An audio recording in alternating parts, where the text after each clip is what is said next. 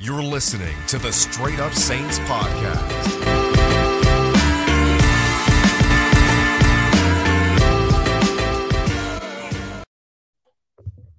And what is up, Who Dat Nation? Welcome back inside another edition of the Straight Up Saints podcast presented by Bersall Law, the official attorneys of Buku Media. Seeking compensation for injuries, give them a call at 504-523-5413. This is the first time I'm going live in, I'd say, a while, and by a while, maybe a couple of months, because it hasn't been the busiest of, I'd say, Julys and Junes for the New Orleans Saints, but we did get some great news on this Tuesday night, and that's regarding Michael Thomas and Jameis Winston. And it's the first time in a long time that I feel like we can say we have definitive great news on two of the most important positions, or two of some of the most important positions in the NFL, quarterback and wide receiver. So let's start off with Jameis Winston and what we've learned on that front. According to NFL Network's Ian Rappaport, there's optimism surrounding the health of Jameis Winston. He seems to be all positive. That's the first thing he said. Then he went on to say the expectation is that Jameis should look like Jameis of old in the pocket. That's obviously good news there. And then the only, I would say, non-fully positive part, but still optimistic, is that he said that at first the bootlegs and things of that nature, when Jameis is scrambling, that might look a little bit slower, than usual, but full health is coming. And that's where he ended it off on Jameis Winston. As for Michael Thomas, he said everything's heading in a positive direction. He's on the same page with Dennis Allen, which is good news for anyone worried about, is there a new head coach with Michael Thomas potential rift? That would say no. And then he finished with the biggest statement on him, which was optimism that he'll be cleared at some point early in training camp. That's the big news. Now, does that kind of tell you that he probably isn't going to be ready for the initial start of training camp? Maybe. That probably is the way you're leaning. But again, training camp is so long, and if Michael Thomas is ready for the early stages, that's good news. Gives him time to get on the same page with Jameis Winston. Gives him time to kind of understand how Jarvis and Chris Olave like to run their routes and how they could complement each other. So that's obviously great news here. But let's start off with Jameis Winston and then work our way over to Michael Thomas. For Jameis Winston, I'm not surprised. And anyone who's a Saints fan shouldn't be surprised, because you can say whatever you want about Jameis. I'm sure people are going to throw out their narratives and their ideas on what he isn't, what he is as a quarterback. The one thing that you need to say when you're talking about Jameis Winston, because it's important when you're talking about a player like him, is the work ethic side of things and how hard he does work. And the fact that ever since he's gotten injured until this very point, whether it's rehab videos, whether it's OTAs, whether it's minicamp, you're always seeing him out there putting in the work. And that's the one thing you cannot question about a Jameis Winston. And that's why when you hear, like you do today on this Tuesday night from Ian Rappaport, that he is going to be ready and he has been cleared for the start of training camp, I'm not surprised at all. Am I excited? Of course. It's the quarterback of the New Orleans Saints, and if the Saints are going to be a team that is contending this year, Jameis Winston's going to play, at the very least, complimentary football, if not even better than that. So obviously I'm thrilled, but in no way, shape, or form am I surprised, because this is a player who's been kind of gearing towards this moment because of all the hard work he's put in his rehab process. And if you attack your rehab process the right way, I think good things are going to happen. And we're seeing that with Jameis Winston, and now it's just a matter of how does he get rewarded for that hard work? And does he take that next step now that'll be kind of year 2 as a starter for the Saints, but year 3 in the system with an offensive coordinator like Pete Carmichael? So again, not surprised there. As for Michael Thomas, look, man, this is fantastic news. And I know a lot of people have kind of told me on Twitter that they don't want to celebrate yet, because the reality is this still isn't the final product, and this isn't the definitive, hey, he's good to go. However, it's still good news. And I think when you talk about this saga that Michael Thomas has had, I think the one thing I think about is all those reports that came out, how there was so much uncertainty attached and there was so much doubt attached at times. And I kept thinking, like, was he ever going to play for the Saints again? And there are people who probably dig up old tweets if they want right now for me saying, I don't know if he's going to play for the Saints again. And we've now reached that point where it's a comfort thing, and it's no longer a matter of if, it's a matter of when he plays again for the New Orleans Saints. And I think that's the beauty of all this. So I am really pleased from that. And yes, it's not the final report that he's going to play and be ready for the start of training camp. But man, it is positive news. And like my good man, John Butler just said, MT is out for blood in 2022. And I really wouldn't be surprised by that, because A, you know, he always plays with a chip on his shoulder. I mean, he was playing with a chip on his shoulder when he was an all-pro offensive player of the year. Now imagine a guy who's kind of been 2 seasons removed from the NFL, has heard that he's nothing really other than slant boy or a guy who doesn't play. the chip on his shoulder is now a boulder. And I imagine that he's going to be playing with a really competitive fire.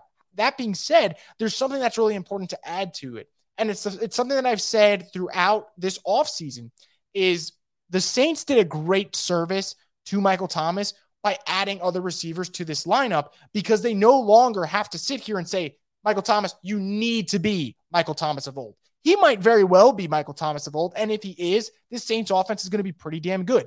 But if he's not, the benefit of adding a Jarvis Landry, the benefit of adding a Chris Olave is you're no longer super reliant on Michael Thomas to just be this all-world beater superhero wide receiver. You just need him to be a good wide receiver. And even if he's 80% of what he was, 75% of what he was, 75% of a receiver who had 1,700 yards, I don't want to do the math right now because I'm not trying to give myself a migraine, but I'd imagine that's a pretty damn good receiver. Now, having Landry next to him, having Olave next to him, there's not going to be the pressure to say, hey, we need to lock up Michael Thomas because you don't really have that luxury.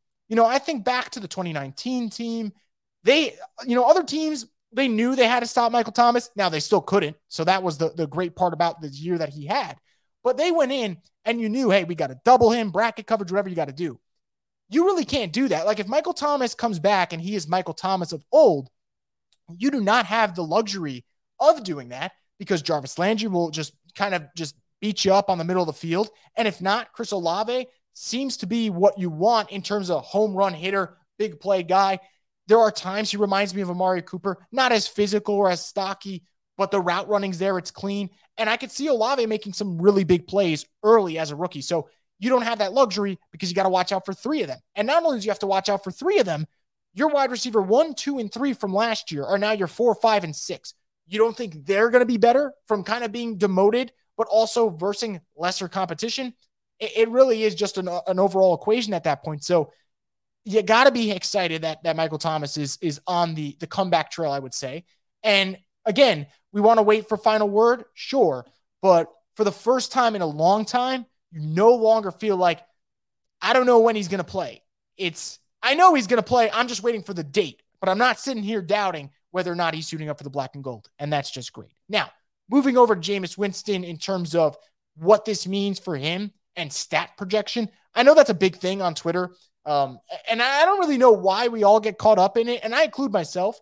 Like I'm one of those people who I'll talk about football and I'll be chatting with people when we're brainstorming and we're talking about what we need to discuss. And I'm like, I don't really know if I want to talk about stats projections. And then people put up stat projections for players. And I'm like, okay, I want to talk about stat projections. And you kind of get suckered into it. So here I am doing that because I see a tweet earlier this week, kind of people talking about, and it's a really fun, engaging tweet. It came from, I believe, let me just pull it up right here.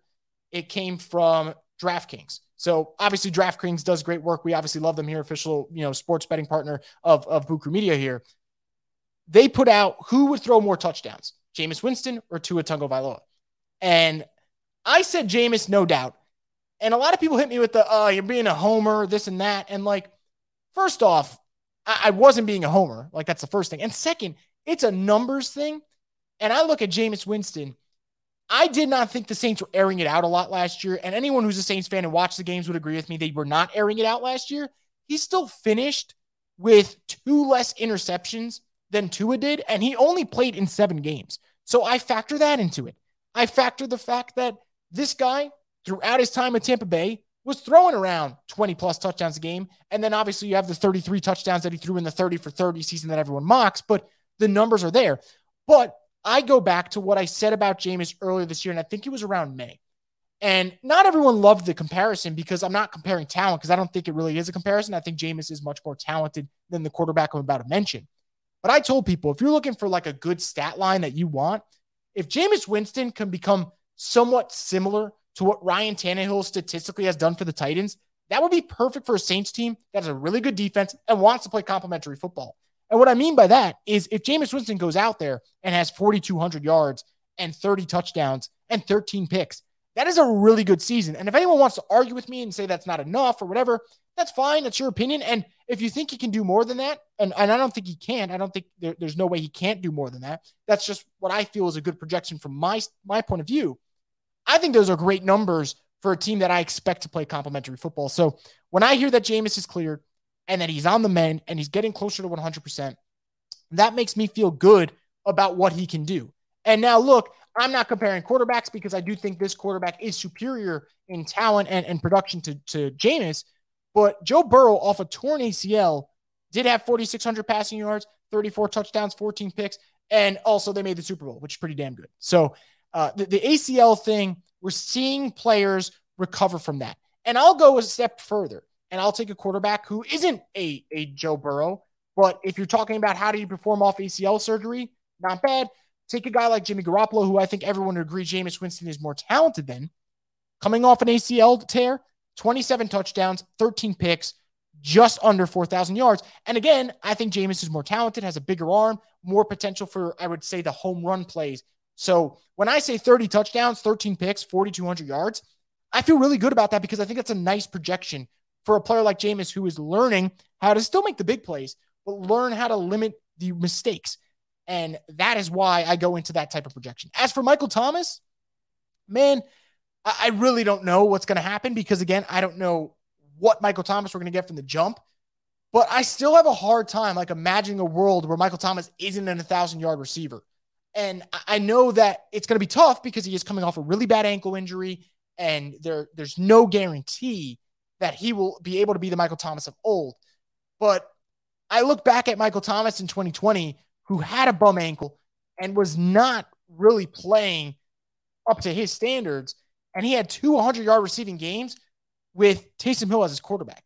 And in those games, I believe they were against the Eagles and the Falcons, who, by the way, have really good cornerbacks. So I just would be surprised if we don't see him have another 1,000-yard season if he's playing the full year. Now, if he's missing time, that factors into everything.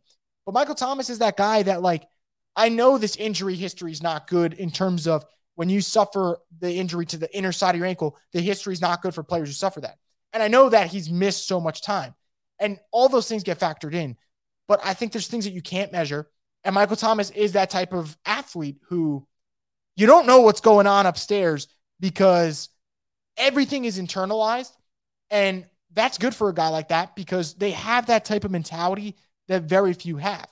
And if he is able to really trust that ankle and be that violent route runner that I think he can be, that would be great news for the Saints. And that'd be great news for him, statistically speaking, what he'd be able to do. But I'm very curious to see what goes down. Now, if you're listening on Twitter or YouTube, you want to drop in a quick comment, you can do that. I'll pull it up. If it's a question, a prediction, a thought, do that. I can pull it up on the screen before I head out. But while you guys kind of ponder if you want to drop a comment in on YouTube, I will kind of bring up some other news that happened today that isn't maybe as major as Jameis Winston and Michael Thomas, but it's still a couple of fun facts for people to know. The first thing, Alontae Taylor signed his rookie deal. No longer have to worry about that. There was a lot of discussion about what's going on there. Why hasn't it been signed? It really is a language thing in the contract. When you're not signed yet, your agency's trying to work something out, whether it is maybe a bonus or maybe the roster bonus, or how much money's up front, how much is guaranteed, deferred, whatever it might be. There's so much that goes on with the contract. That's why he hasn't get signed yet. So for it to get signed before training camp officially begins July 27th, that's great news. Because Alontae Taylor is a player who I'm excited to see what he's going to bring to the table, what he can kind of mold into. We'll see what happens there. The second thing, and this came up before, I believe, the Alontae Taylor news, maybe after, was Rashid Shaheed and him being placed on the non-football injury list. Obviously not ideal. This is an intriguing kick returner who has good speed, who is a college record breaker at the kick return game. But maybe this is one of those, you're stashing a player. Maybe you have a place for him later on. Maybe that's not this year. Maybe it's next year. And we'll see what happens there. Another quick news there for the Saints. This is regarding their running back situation. They plan to work out Darius Victor. He was the USFL's 2022 offensive MVP. And he actually spent time with the Saints in 2017 and also spent time with the Arizona Cardinals. Is that the answer to the running back question that we've all had? If Alvin Kamara misses time, who knows? Only time will tell that story. But again, Saints are putting in work for the running back position. Got to figure out what happens in the event that Alvin Kamara does miss time this season, which is possible. And we'll learn more about that when his hearing is on August 1st. So that kind of wraps it up so far for the Saints.